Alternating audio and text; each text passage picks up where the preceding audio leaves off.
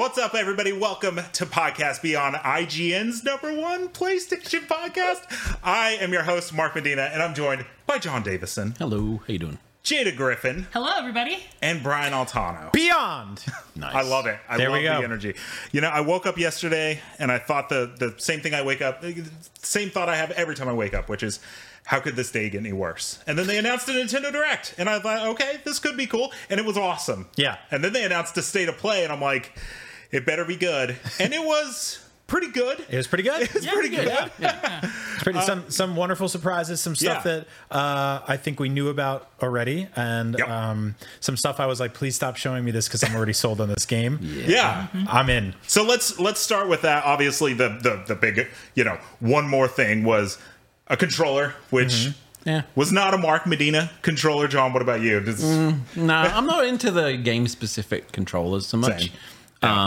So, no, not for me. But there's a lot more of God of War than I wanted to see right now. Exactly. So hold on, you're all telling me you don't like the idea of like tribal art of two wolves kissing on your DualSense? That's controller? not what it looks like. It looks like a company logo. Well, I mean, I have that tattooed on my butt. And I'm a little upset that there's a controller with it now. They didn't talk to you about it. Got to get those things trademarked. So every time they show God of War, I think to myself, like, I don't want to see more of this game. And I've never been more in that state of mind with this trailer. Yeah, I'm totally with you. Like we were just like kind of like in the room being like, okay, I'm sold. Like I cannot wait for this game. This is my most anticipated game this fall. Most anticipated PlayStation game of the year. Yeah. I don't need to see another second of it. The first game was incredible. I cried at the end. Yep. I want to do that again. Save everything. Like I know these characters. I know this world. I know how the combat's going to feel. Stop showing me all this crazy, awesome, high fantasy stuff and bosses I've never seen before and environments. Just stop. I'm sold. I'm in. I can't wait. I was good when they started. I was like, okay, we're seeing some gameplay and stuff. And then it was like, hey, we're going to do just a montage of spoilers at the end. And I'm like, no, like, stop showing us this stuff. What they should, Here's the spoiler, Mark. That all happens in the first 5 hours of the game. Okay. That's fine. The first 5 hours of the game. That's all we get. No, I think it was great. I was right there with you, though. Like, it was great for the first bit until I got to, like, the sled part, which we've seen. Yep. And then I was like, okay, cut it there. And then they kept going and going and going. Who are these like undecided voters that haven't figured out that God of War is awesome at this Who needed to see that mermaid to be like, okay, now I'm in? I mean, like play the first game. It's like it was like just go play that, and if that doesn't convince you that you need more of it, then you're good to go. The first game is just marketing for Ragnarok. What's your hype level, John, on Ragnarok? Like, there's nothing more this year, and I mean, having seen this, I mean, now I know there's a giant jellyfish in it. Yeah, and, right? And he appears to be cutting someone's hair. Sure. And it's been a while since I played it. I know you've been playing it recently. Mm-hmm. Was the two of them teaming up on attacks in the original game or not? Yeah. Yes. That was in there, absolutely. right? Yep. Because that looked, when he did the thing, and then when he threw the guy out of what looked like a window of something that was flying or whatever, that kind of looked like it was new. Yeah. It feels like it's going to be a lot more like empowered in this game. There's going to be a lot more instances of it. I feel like it was very more limited to Atreus with just a few arrows, and you would command, and sometimes he could grab people from behind. Whereas if you got this, that it looks like them passing moves back and forwards to each other. Yeah, the little double dragon team tag action. The first God of War felt like a prototype for what the Guardians of the Galaxy game ended up being, but then the Guardians of the Galaxy game was like a little too much because you're controlling everybody, and I'm actually kind of excited to just come back and just be like telling my son what to do. We saw some what I believe are Valkyrie fights in this game. They look amazing. Yeah, they like the giant bosses and all these cool monsters. I want to find the monsters.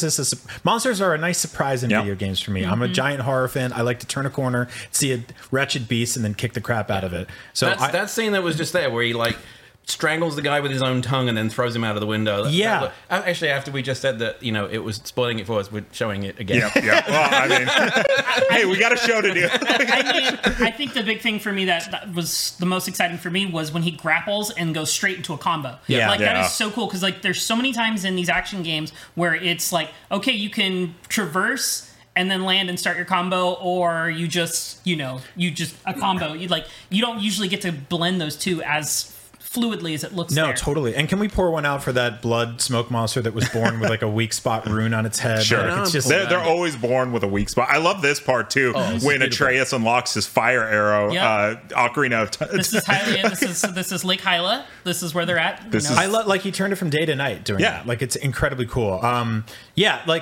Again, completely 100,000,000% in on this game. It looks stunning. The more we see of it, the more I love the like vibrant color, high fantasy, almost like vintage heavy metal style look they're giving to it, and not like the music genre, like the old old comic book animation stuff. I love that. Like, I feel like the recent Thor movies dipped into that a little bit, and they're doing it here. But it's also gritty as hell, and I almost said grounded. I don't want to know if you want to call a game like this grounded, but what I loved about Kratos completely in the last realistic. This all happened was just how heavy the combat felt, and I'm excited to bring that back. I don't know. I don't know what to say. It's like, I know that like when it comes to marketing, they have to show this game, right? Like not everyone's as tuned in as we are, as like always just being like, we're good. Somebody's got their PS5 and they're looking for their big fall game, and they're like, cool, God of War. But like, part of me is like, it's always like the downside of like having to cover these shows. It's like, I don't want to watch these. We did the show a couple months ago after the State of Play, and we talked about how what we kind of predicted for around this month right now, this era specifically, was that we would get like a God of War focused State of Play. Right. And we didn't. Yeah. We just got God of War as a treat at the end of a State of Play that we were going to watch anyway, and they just spoiled a bunch of stuff for us. It's okay. The biggest question is okay, so for one is we got a State of Play halfway through September. Do we still is this the showcase? Are we not getting a showcase? Or do you guys do you think, I feel like that State of Play for God of War is still coming? You think so? I think so. I think this is it. It would be I don't know. It's like they did one for Horizon. They did one for Ghost of Tsushima. It seems like that's just kind of their trend. So I would love for this to be it, but the game still has. I don't think we're going to get a God of War. We might get some teasers of things that are coming next year. There's a lot getting slammed into Q1 next year. Yeah. And I think there might be here's what's next. What I think's interesting about this one is we're finally getting to a point where just about every game in that presentation actually looked like what we thought next gen games were going to look like. Right. Like the God of War, so much more impressive than everything else, but now it's starting to deliver on the promise that like. I feel like we've been waiting 2 years to really see what the PS5 can do, and like now we're getting more than a glimpse of it. And can we pour one out for the base PS4s that have to run that game? I know that's going to hurt. That's going to hurt. Loud. The game looks awesome, and it's still your PS4 Slim is going to be able to play that game. I know that console is like 14 years old at this point. It's just going to be like it's going to be chugging. But speaking of games that like, I don't know, I thought looked really, really awesome. Rise of the Ronin. Team Ninja. I was like, I'm sitting here watching the trailer and I'm thinking, don't compare it to Ghost of Tsushima. Don't compare it to Ghost of Tsushima. And then they just made it look very Ghost of Tsushima-like. Put yourself in Team Ninja's position, right? Yeah. They basically invented the rock hard kind of like 3D combat game. Yeah. And they practically invented the genre of like badass like Asian heroes, and it got stolen away from them by all these other games. To me, this feels like them reclaiming their territory. Well, and that's kind of my thing, is like, this game is going to be like, it looks really, really cool. It looks very pretty. The combat looks really fun. I hate that games sometimes have to live in the shadow of other games, but I don't know. I'm sold. I think it looks really cool. There was something about the combat in this game that like immediately struck me as just incredibly cool. The camera pulling back behind the player, like John was saying, like this is a studio that's been they've mastered this craft before anybody else even attempted it. Plus, there's some like really interesting stuff going on in terms of traversal. You got that glider.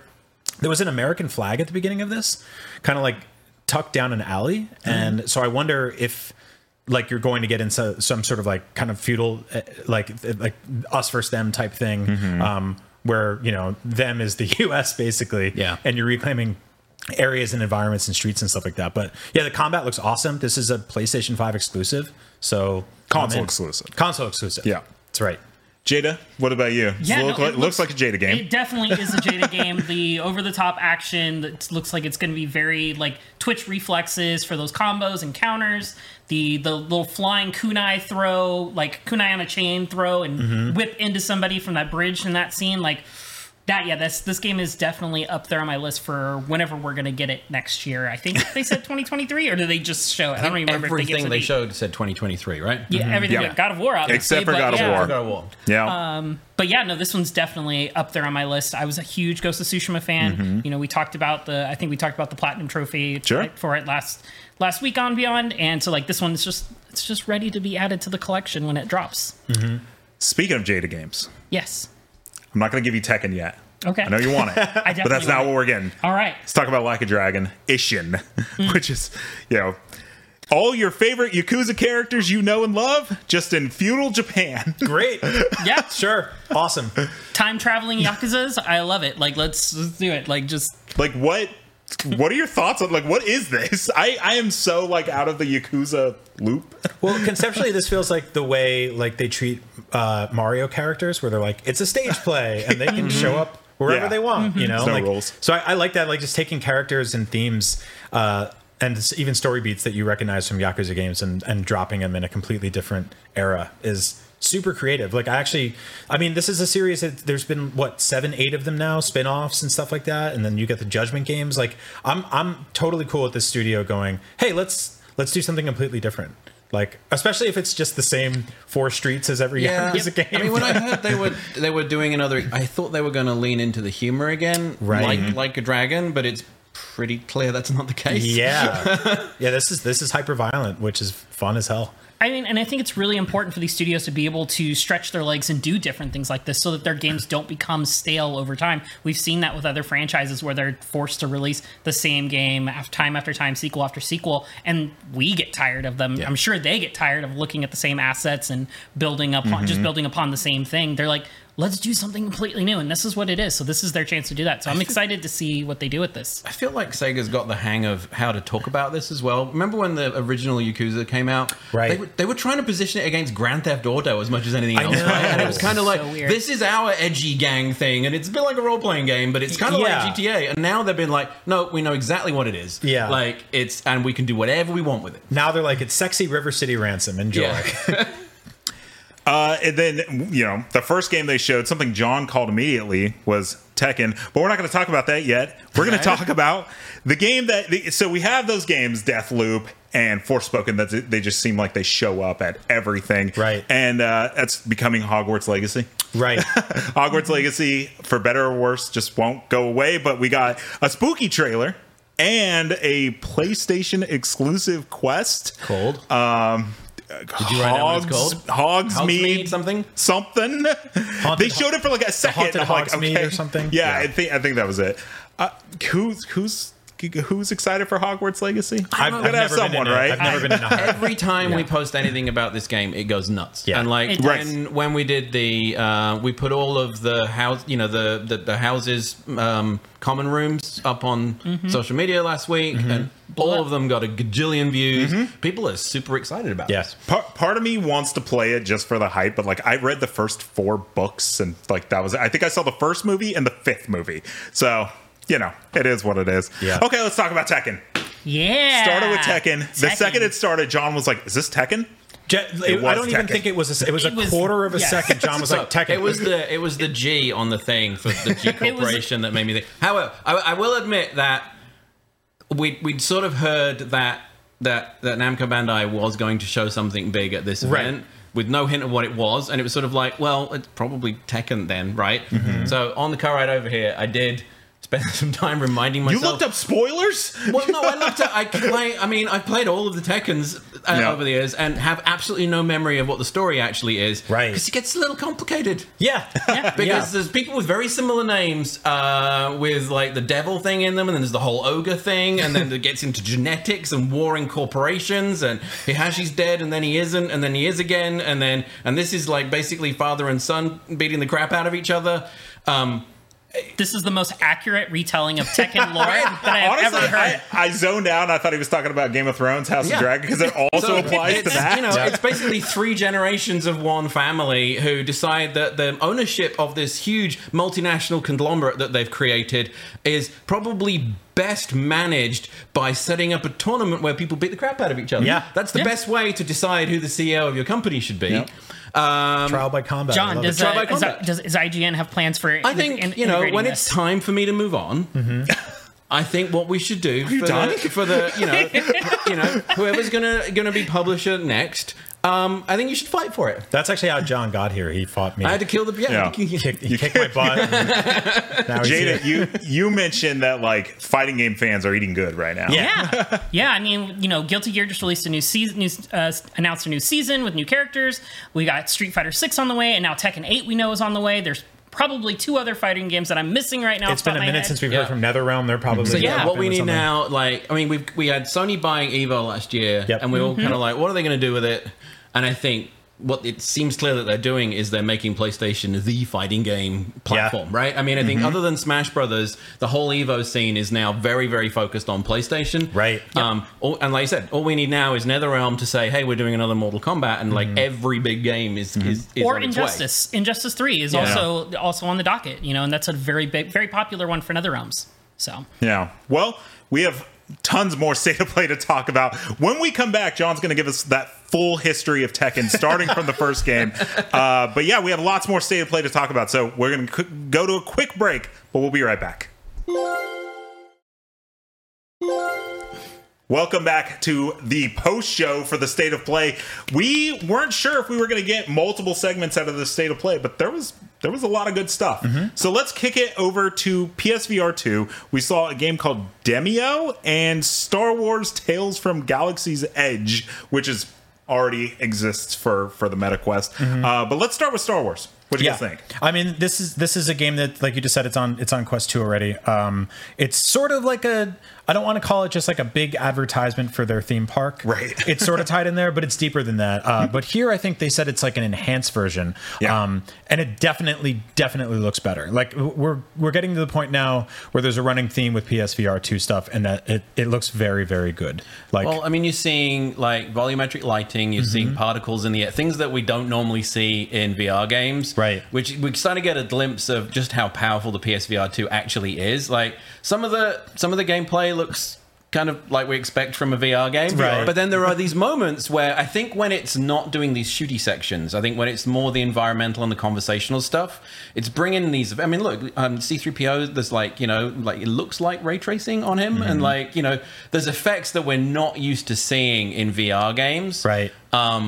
I was actually really surprised how much better than the Quest version this looks. Yeah, well, absolutely. And the thing with PSVR is PSVR 2 is it looks great, right? You're going to see some awesome looking VR games, but like a big plus is that it's got haptic feeling in the headset, which you can just kind of like look at the trailer and know where those are going to kind of hit. You're going to feel like weird vibrations and stuff like that. And it's also using the adaptive trigger technology that's in the DualSense.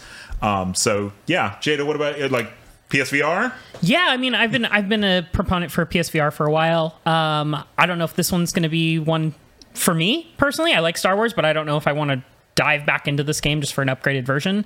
I'm more looking for that new experience that PSVR 2 is going to bring to us. So it looks great, and I think a lot of Star Wars fans are going to be happy with this one, but I don't know if this one's for me. I mean, I'm a giant Star Wars fan, so I love shooting Minox no matter where I can do it. So I'm into this no matter what. But I think this is more to like kind of build out the library between the first party stuff. What's interesting though is that like we keep seeing PSVR 2 games, and there's still all those questions around the system itself. We don't know release date, we don't know price, we don't know backwards compatibility. Like all of those are going to be very, very important to how quickly early adopters want to jump into it. If it's like, I mean, they just raised the price on PS5. So what I mean, what are we predicting? $550 for PSVR 2? We've had a long running tally. I think PSVR launched at $250 or $300. I think it was $299. $299. Yeah, okay. And that was pretty expensive. And you think that this thing, I was like, okay, it has to be like $400. And then it's like the more they show, I'm like, it's probably going to be $500. Yeah. And it's probably going to be impossible to find. The Quest just went up $100 as well. So the technology is getting more expensive just because of what's happening with the components. I think for me, it's going to be about how it feels when you're wearing it. Like, my big objection was it was all those cables coming out the back into a box that then didn't sit very well next to you. Like, none of it sat in a comfortable way. You move an inch and that box will go flying. And, I mean, like, the other devices were not great. The original Oculus setup wasn't great. And then the Vive was a real pain in the ass because you had to have the cameras around. So, I think we've moved a long way away from that. But what I'm hoping is that it's like, one thin cord coming out of the thing at most, because if it's another like big batch of cables, we know for sure it's already announced. There's only one snake this time, not like 16 snakes like the ones before. We don't know if like you can plug it into your PC and use it as like PC VR though. But you mentioned like actually wearing it and feeling it, and you were talking about like the DualSense and haptic features and stuff like that. That's going to be such a big selling point, and it's going to be one of those ones you won't really know is great until you try it yourself. Like VR always had that kind of uphill battle. I feel like now there's more people have tried VR. It's more of a sort of like understood quantifiable thing for people. It's less like I have to go to Best Buy and try this thing on and put this hat on during a pandemic. Get all the germs on my face. Touched other people's faces. Yeah, all day long. Try that. Yep. So, but this, like, once you start playing a game and you feel the controllers and you feel like, and there's 3D sound and stuff like that, I think that's going to be like one of those things where you go, oh man, I got to buy this. Damn it. It's like when you play a game, the game's goal is to always kind of like get you immersed, right? But at the end of the day, you have a controller in your hand and you're looking at a TV, right? If you do a headset, that gives you a little bit more immersion. But like VR, the whole point is immersion, right? Yeah. So everything that they can do to kind of like make you forget about the real world and make you feel like you're in a video game, I'm super down for that. We got a few more kind of cool looking games. Stellar Blade, which was originally Project Eve, kind of looked like a little like mech Dark Souls-y kind of looking game. Jade, what'd you think? Yeah, I loved it. Very action centric, very kind of DMC, fast paced. I feel like I'm repeating myself with a lot of games that are coming that we got to see today.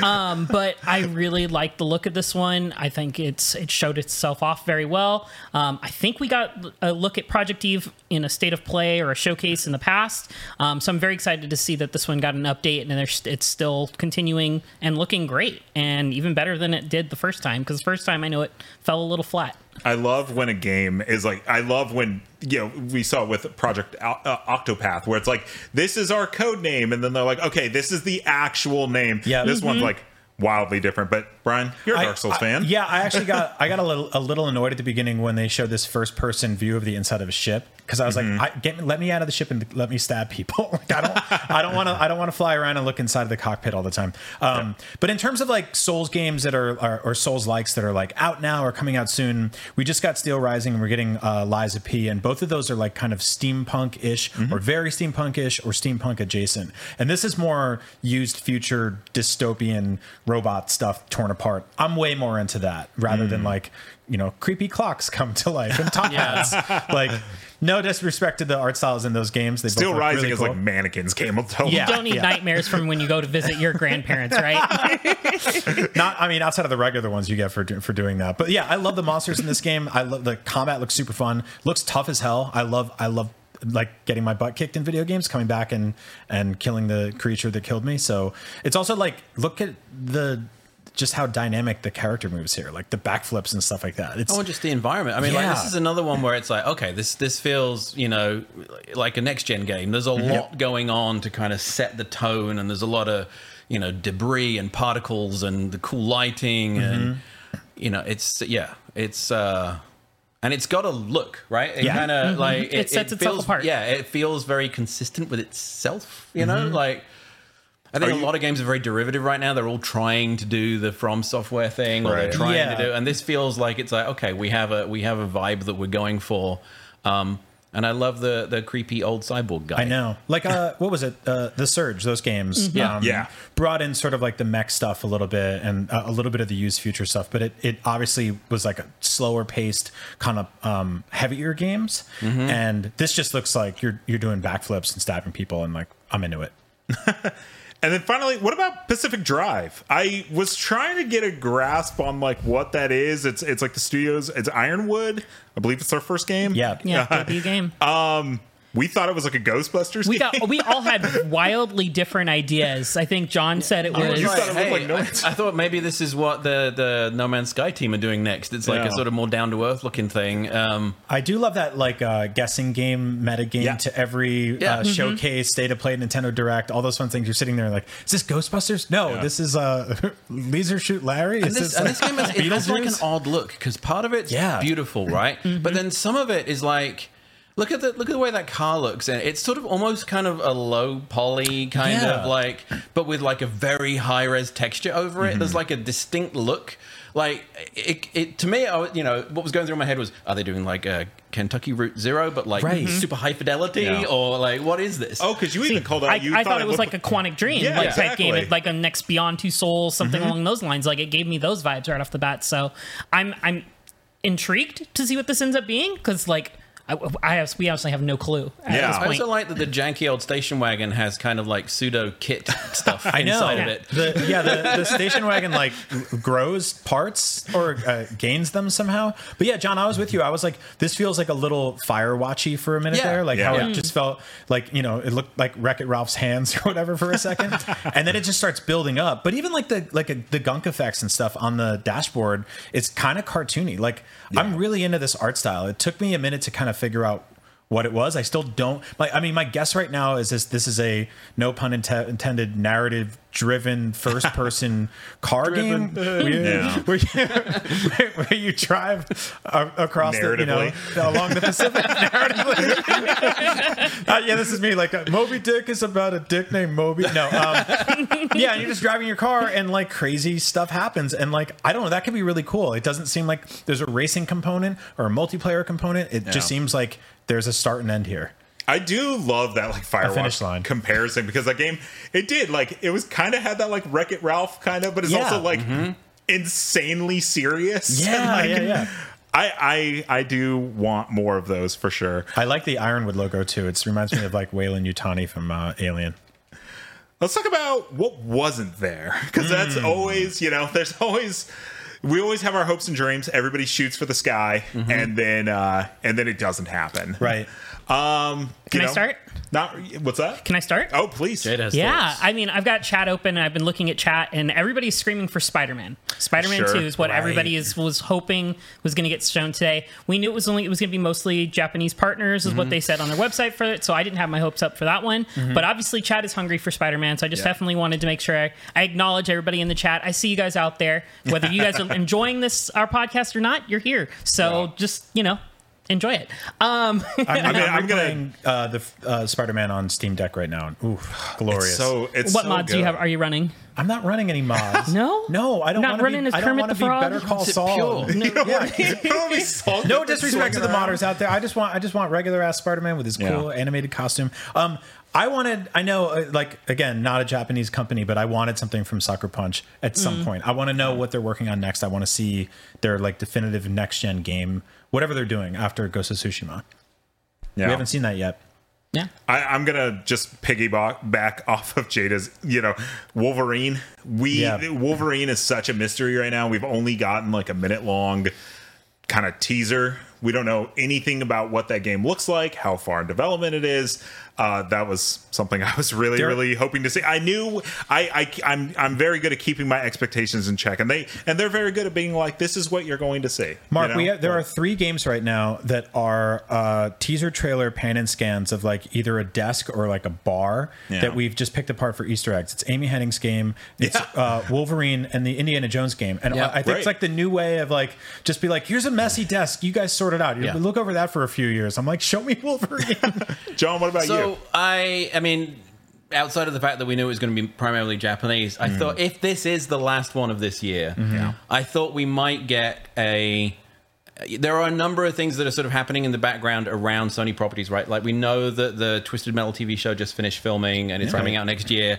I was hoping maybe an acknowledgement that we're bringing this franchise back in some way. Right. The one that I kind of, and it's weird because I didn't particularly love it at the time, but I have a fondness for it in hindsight, and that's Siphon Filter, because I feel like there's a massive gap for that kind of stealthy spy. Right. Like, we haven't had a Splinter Cell in God knows how long. We haven't had a Metal Gear in God knows how long. Like, Siphon Filter was Sony's attempt at that. They did actually some really interesting games on the PSP and the Vita as well with that franchise, and then it just ended. Like, Right. it was PS3, right? It was and then they just haven't touched it since. And it feels like a franchise that is a type of game that even if they just said, "Hey, we're rebooting this franchise," and it was a logo, or it was That's all it takes a desk sometimes. pad, And we know that Days Gone 2 isn't happening. So you do have this like first party studio that it's like, okay, you used to make Siphon Filter. We want more Siphon Filter. And we know that you're not working on Days Gone 2. Lastly, I'll say Team Asobi. That kind of fits in with what they were, the theme of this showcase. We have no idea what they're working on. They said it's a big game. Yeah, it's Astro's Playhouse. Yeah, they'll be there day one on the PSVR 2 launch. Yeah, that's a guarantee. Hope so, because that's like Astro's Playroom is so good. Yeah, no, they're there to show off all the new toys and bells and whistles with new hardware, and I love them for that. Well, the State of Play was not the only big showcase we got over the weekend. We got the Ubisoft Forward. So we're done with the State of Play. I don't want to hear another word about it. All right. We're moving to Ubisoft after the break. We'll be right back. Swerved on them. Welcome back to Podcast Beyond. Did I say welcome? I don't know what I said. No, you know it. Podcast Beyond, we're back, and we're talking about the Ubisoft Forward. That is what the show is called. Thank you. It happened on Saturday, and it was Assassin's Creed centric. Yes, yes. There was an hour of Ubisoft being like, here's our portfolio and all of our stuff, and then it was just like, here's Assassin's Creed. Yeah, it kind of became they went from their normal stage to this like other room, and it was kind of a conference within a conference itself, which kind of like paints this picture that Ubisoft is all in on Assassin's Creed right now. You know, they own a lot of really big properties, Watch Dogs and Ghost Recon and Far Cry, but it's like you could tell Assassin's Creed is their bread and butter. So much so that they announced 4 games, a DLC, 5 games. 4. What was So the fifth game? The fifth one is a Netflix exclusive tie-in to their live action show that doesn't have a title or really anything about it. But I have a feeling it's going to be like some Game Loft style 2D platformer. So you can put that in your back pocket. You'll play it with your Roku remote in 2026. Don't worry about it right now. Hey, if they take it back to like side-scrolling Prince of Persia days, Sure. I'm down for that. Yeah.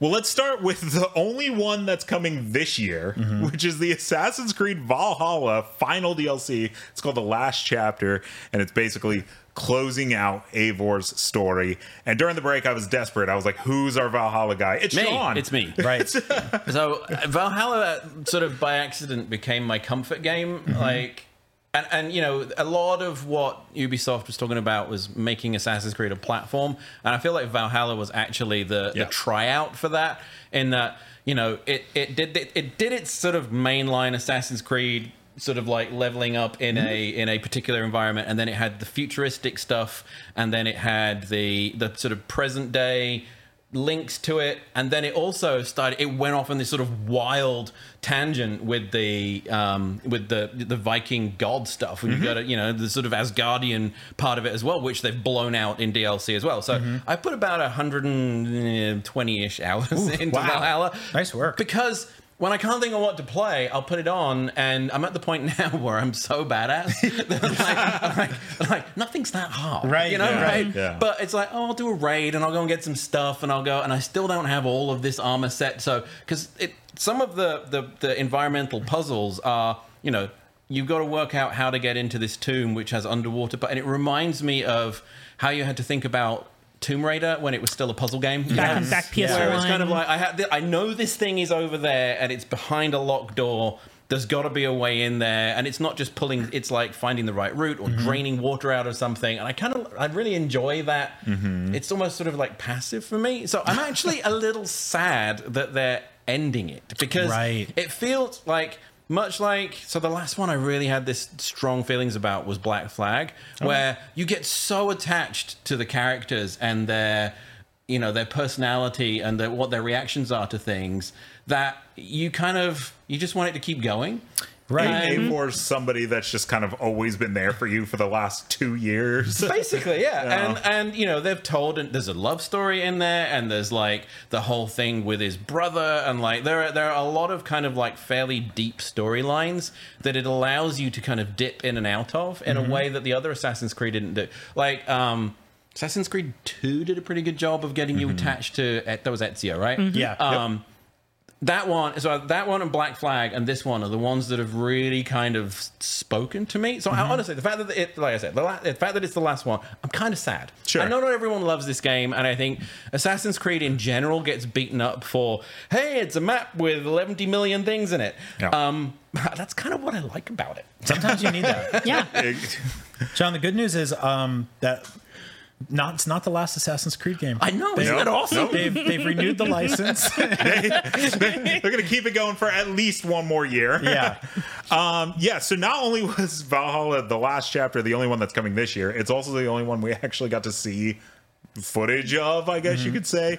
So the big standout was Assassin's Creed Mirage. Right. Which we got to see a 10-minute live action trailer, which was awesome. The trailer was awesome, or the little cinematic they put together didn't really tell us much about the game. We didn't get to see the game at all. We just know it exists and it looks cool. But we do have some details. It's set in Baghdad, 20 years before the events of Assassin's Creed Valhalla. So I don't know why that detail is relevant because of the way Assassin's Creed time hops. I know. Well, that and it takes place in Baghdad, it completely separate areas. So it's kind of weird that they're like, this is 20 years before Valhalla, and you're like, okay. I wonder if that is Eivor show. Is it 20? That's what I was saying. Maybe they're going to show the main character here is going to show up at the end of the Valhalla Lost Chapter DLC.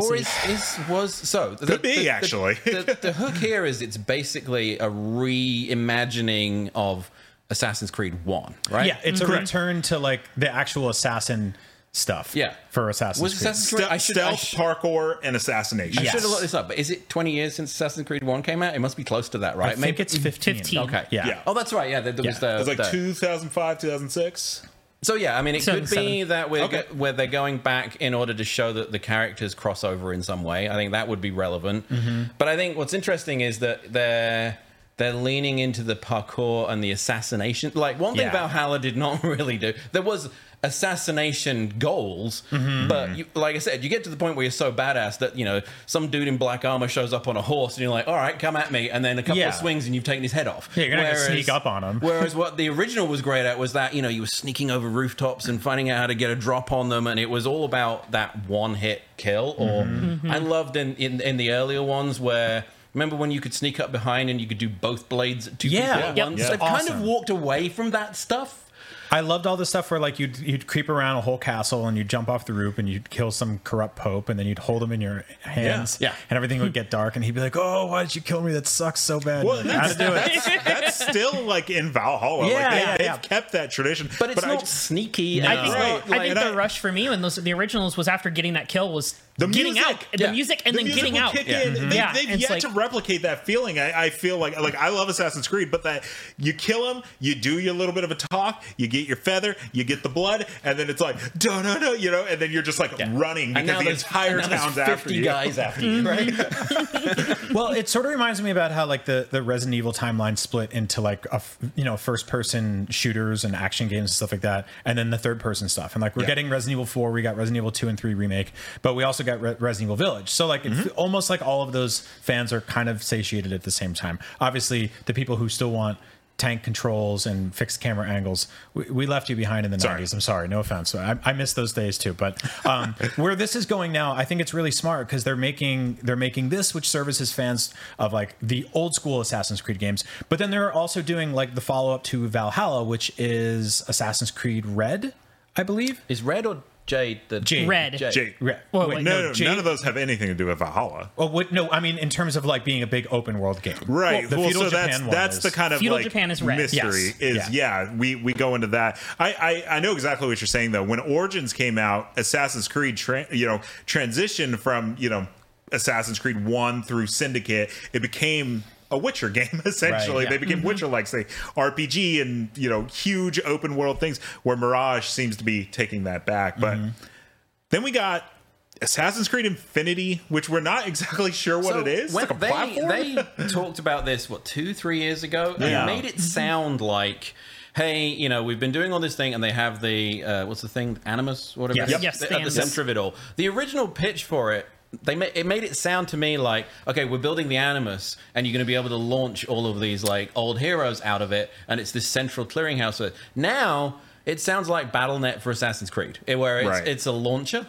Right. I think. Yeah. But there was a quote they spilled out a couple of quotes the other day after their whole thing. First of all, this is Assassin's Creed Hex, the Salem Witch Trials one, and I mean, honestly, I've never been that excited for a logo, but this looks awesome. It's so I'm a huge horror fan, so taking that and putting it in Assassin's Creed, very, very cool. But they said something about sort of like taking the Animus stuff and the Desmond stuff from here on out and kind of putting it in the margins and putting it outside of the mainline game, so you maybe won't be bogged down with like him walking around Facebook looking for a computer to sit down and to talk to his uncle's memories or whatever. Barely touched that. I know. There was like, you go to the little like wobbly flickery things, and then you turn into the girl in the future, and then she jumps up the lighted staircase and gets the thing. And that was literally it. And then there's the scene in America, and that's it. Yeah. So they said they were gonna like take that stuff and I think I think that stuff's gonna be in their hub, their launcher, basically. Right. But they also mentioned they want to make more like shorter, more focused games. Sorry for you, John, but like the next one might not be 140 hours. Really disappointing. I think Mirage is going to be a little smaller, but then as you mentioned, Assassin's Creed Red, codename Red, takes place in feudal Japan. This is going to be more. This is gonna be big. Well, this is what people have been asking for years, now, right? Which is to take it here. But the fact that they're taking all the lore out that way reminds me of what Bungie did with Destiny, right? Where in the original Destiny, they were like, all the lore is like written on the back of these things, and like, we're not really going to bother you with it. You would get like a card that you then had to go to the website for to like, read if you the really lore. care that much, you can go and look over here. And I think, but what's interesting is that the audience didn't seem to like that. So it's odd that Ubi is like kind of going back to that and being like, we're not going to go up your game with all this lore I think stuff. with the Desmond stuff, it kind of became like this running joke of like, who actually likes this? And then there's always a couple of people who are like, me, I like it. But it didn't really go anywhere. There was no payoff, right? Because it was only scratching the surface of a larger story. Yeah, it never got deep enough to actually have meaningful impact to the story in one game, and it just kind of broke up the action. It's like, I just did this really cool thing. I'm ready to go do this next area and do this. It's like, oh, I got to go do this Desmond part out of the Animus. Like, it's like the Mary Jane stuff in Spider-Man. Oh my gosh! I want to swing. I don't want to hide behind a desk. And like, games need those moments to breathe after a big moment and stuff like that. But it just needs to be put in the game in the right spot, in the right locations at the right timing. If you have it in there too much, you're going to lose players' attention. They may bounce off the game. If you have it in there not enough, you don't give enough story. It's really hard to hit that perfect middle ground for it. So hopefully they can do it with the next couple ones, but we'll see how that works with the Infinity. I don't know. There's so many. I've lost track of them. Infinity is the hub thing, right? The next few games are going to be $70. No, Infinity is the hub. The hub with all launcher. the lore and stuff. Mirage is next. I believe Hex and Jade and Red and so Jade is not part of Infinity, right? It's like a mobile game, which I'm like, I don't know how excited I am for a mobile game, Assassin's Creed. Like, the Assassin's Creed itself has kind of been everywhere, but like when I read the notes on it, and it's like built from the ground up to work with touch controls, and I'm like, Well, I mean, I think they're going with. I mean, they've seen what's happened with Apex and with Fortnite, and like, if you want a game with a 300 million install base, you got to go to phones, right? And I think they also showed Rainbow Six Siege on mobile, which we can talk about in a minute. Like, if you want a gigantic audience, that's the way to go, right? I mean, like all the biggest games in the world, PUBG, right? 350 million players, or whatever it is, yeah. Yeah, I don't know. If they allow controller support, then I'm super down. But buy a Backbone, dude. I know. Yeah, seriously. Get a Backbone, dude. Oh no, I have one, and I really, really like it. You guys don't realize this one you're gonna have to play in horizontal mode or vertical. No. You have to play it vertical. Miyamoto's gonna come out and he's like, you can play it with one hand. I hope not. I will say I was not necessarily fatigued on the Assassin's Creed stuff, but a little apathetic, and now I'm recharged a little bit. There's some cool stuff I've been looking forward to there. No, I totally agree. We are almost out of time. We have one more segment left, but we also have one more break left. So we're going to do that, and we will be right back. Welcome back to Podcast Beyond. We're almost out of time, but something that I've noticed from the Ubisoft and from the State of Play is that we've kind of got our fall 2022 roadmap, right? And it's not insane. It's Call of Duty and God of War. Right, exactly. Isn't Forspoken coming out? Nope. No, it isn't. That's next year. Right. I personally, I get Star Ocean, so I'm looking forward to Star Ocean, but that's October. And we have Skull and Bones. Gotham Knights. There's a couple. Gotham Knights. We have There's Gotham some stuff. Knights. Yeah. We have Harvestella, which I'm personally very excited for. It was a demo today, so I'm very excited for that. Skull and Bones. We have 24 hours to play all of Skull and Bones because God of War Ragnarok's the next day. Right. So Yep. we have to burn through. We have an that. all-nighter that night. Yeah, exactly. It's gonna be a fun night on the ship. Yeah. No, what you're saying is that we're in almost mid-September now. Nobody has snuck in any. Oh, by the way, here's a surprise game you'll be playing. No, I this November. I think we're good. we I have think the figured it out. roadmap, which is kind of like, Brian, you've been in the industry a long time. John, Jada, I've been here 7 years. The whole trend has always been, with my time at IGN, has been like fall is the busy time. Yeah. Mm-hmm.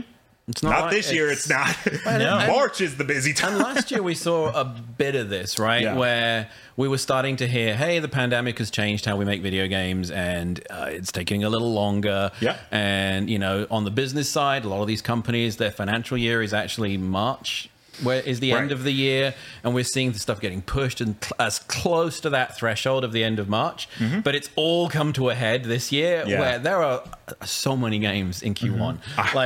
A terrifying amount. Like old, remember when November would have 30 games come out? Yeah. I mean, next year, between January and March, it's starting to feel like, 20 odd years ago, I ran EGM and November was just we just didn't sleep.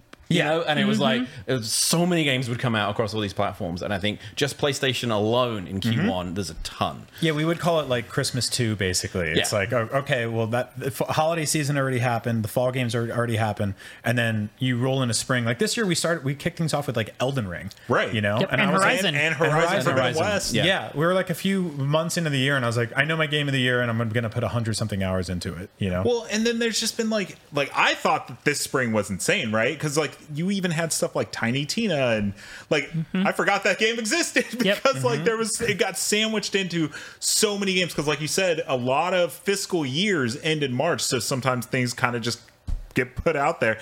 But yeah, I think this year's spring is nothing compared to next year's spring. So we have a list here. When I read this number, I couldn't believe it. Are you going to read all of them? No. You should do it in Speed a voice. read. You do it really Speed fast. read. Can you do accents? I do not. I for one, not in front of all of Send you me the fine list, Mark, people. and I'll do a different voice for each one. Do it in a Scottish accent, please. 56 games got delayed this year, which I think is a record. Not delayed out of the year, but 56 not games when they have just were been originally delayed. going to come out. Right. But we're going to focus on PlayStation games that got delayed from 2020 that we were supposed to be playing this fall and are now going to be playing next year. Suicide Squad. We were hyped to play that. But in did we ever 2022. really think that Gotham Knights and Suicide Squad were going to come out at the same time? I think that not a was chance. kind of a bit of a misdirect from the beginning. Right. Well, and they finally have shown a little bit more of that game, but I remember around the time of the delay, I think they hadn't really shown the big gameplay trailer yet, so No, it was they still hadn't. just CGI stuff, and they're like, it's delayed, and I'm like, yeah, we know. Yeah. The next one is I firmly believe is a marketing thing. Forspoken. First, it got delayed from May to October. I could not give less of a crap about this game. My God. I had no interest whatsoever in this game when it first got shown off. It was very limited. But the last 2 gameplay trailers and sessions that they've shown off, I am all in on the Forspoken train. It looks fantastic. The gameplay looks so fast. It's got a, you can check out our preview that Destin did, but it has like a DMC like combo grading skill in there. There's tons of magic. Like the magic, it feels to me what Final Fantasy 15's magic wanted to be, but done better. Right. And so I'm so excited for this because I love mages. I love magic in my games. I hope this you're is right. AJ to I hope you're right. I do too. I am all in. You can quote me on that, internet. Forspoken is gonna be better than everybody expects. I feel like there's like a little bit of an identity crisis here because there's like the marketing has been terrible. Oh yes, yeah. I think we all agree on that. But like the just the idea of like this is a New Yorker that gets powers and then a surfboard. And there's like a Final Fantasy element and there's dragons. And you're just kind of like, what is this? Where are we? Like, this is a fusion restaurant that is stacked like one too many things on top of each other. Brian, and you're like, okay. Brian, all game design is they have a dartboard and they just throw darts and there's different things. And like, that's going in the game. It's like the Gremlins 2 movie. She lives in New York and dragons. All right, how are we going to do that? How do we do that? That's not my problem. New York is easily the surfing capital of America, obviously. So. But this one was weird because it was supposed to come out in October, got delayed till January, and I remember their messaging behind it was like, we talked to partners and we moved it, and they basically said the game is done. So it seemed kind of markety. Right. Yeah, because like it was looking like Q4 was so crowded they weren't going to be able to cut through, huh? Well, so what's funny about it is Hogwarts Legacy has a marketing deal with PlayStation, and it's like they both got delayed out of October, and now Hogwarts Legacy is in February. So you're kind of like, is Forspoken just going to get delayed again? Right. I don't think so. But my initial thought was, okay, between Call of Duty's marketing deal and Hogwarts Legacy, they're moving Forspoken, and then Hogwarts got delayed. So I'm like, okay, I don't know why they delayed Forspoken then. But yeah, Hogwarts Legacy, it is what it is. One very close to my heart. That was a deep apathy for Hogwarts Legacy there. I can't get excited. I'm watching the gameplay and I'm like, again, I'm not a Harry Potter fan. I'm just not. But then when I watch the gameplay and I'm like, I don't understand what this game is. Also, are you telling me that the spells and the magic in Harry Potter look any better than Forspoken's magic? Like if we're You're comparing, the Forspoken fan. If we're comparing the magic between the two, Forspoken wins hands down. Well, that's my thing. Like, I've never cared about Harry Potter once or anything adjacent to it. My brain shuts off the second any of that stuff shows up. See, my brain just shut off. And this is just like, okay, so you made a video game about like going around castles and doing spells and stuff like that. Yeah. Cool. First one of those that we've ever seen. Great. Like if I want to play a game where you can do that, I'll play 100 other video games that are based on, I don't know, worlds and IPs that I care about. Go play Dragon Age. Yeah. Well, to satiate the producers in my ear and Brian Altano, who's about to leap over this desk. He's like, I have a child at home. I got the platinum in Bloodborne and I can die happy. That's all I needed. Nice. But yeah, that's our post show. That's our episode of Beyond this week. John, Jada. That I felt like I was about to sing a song.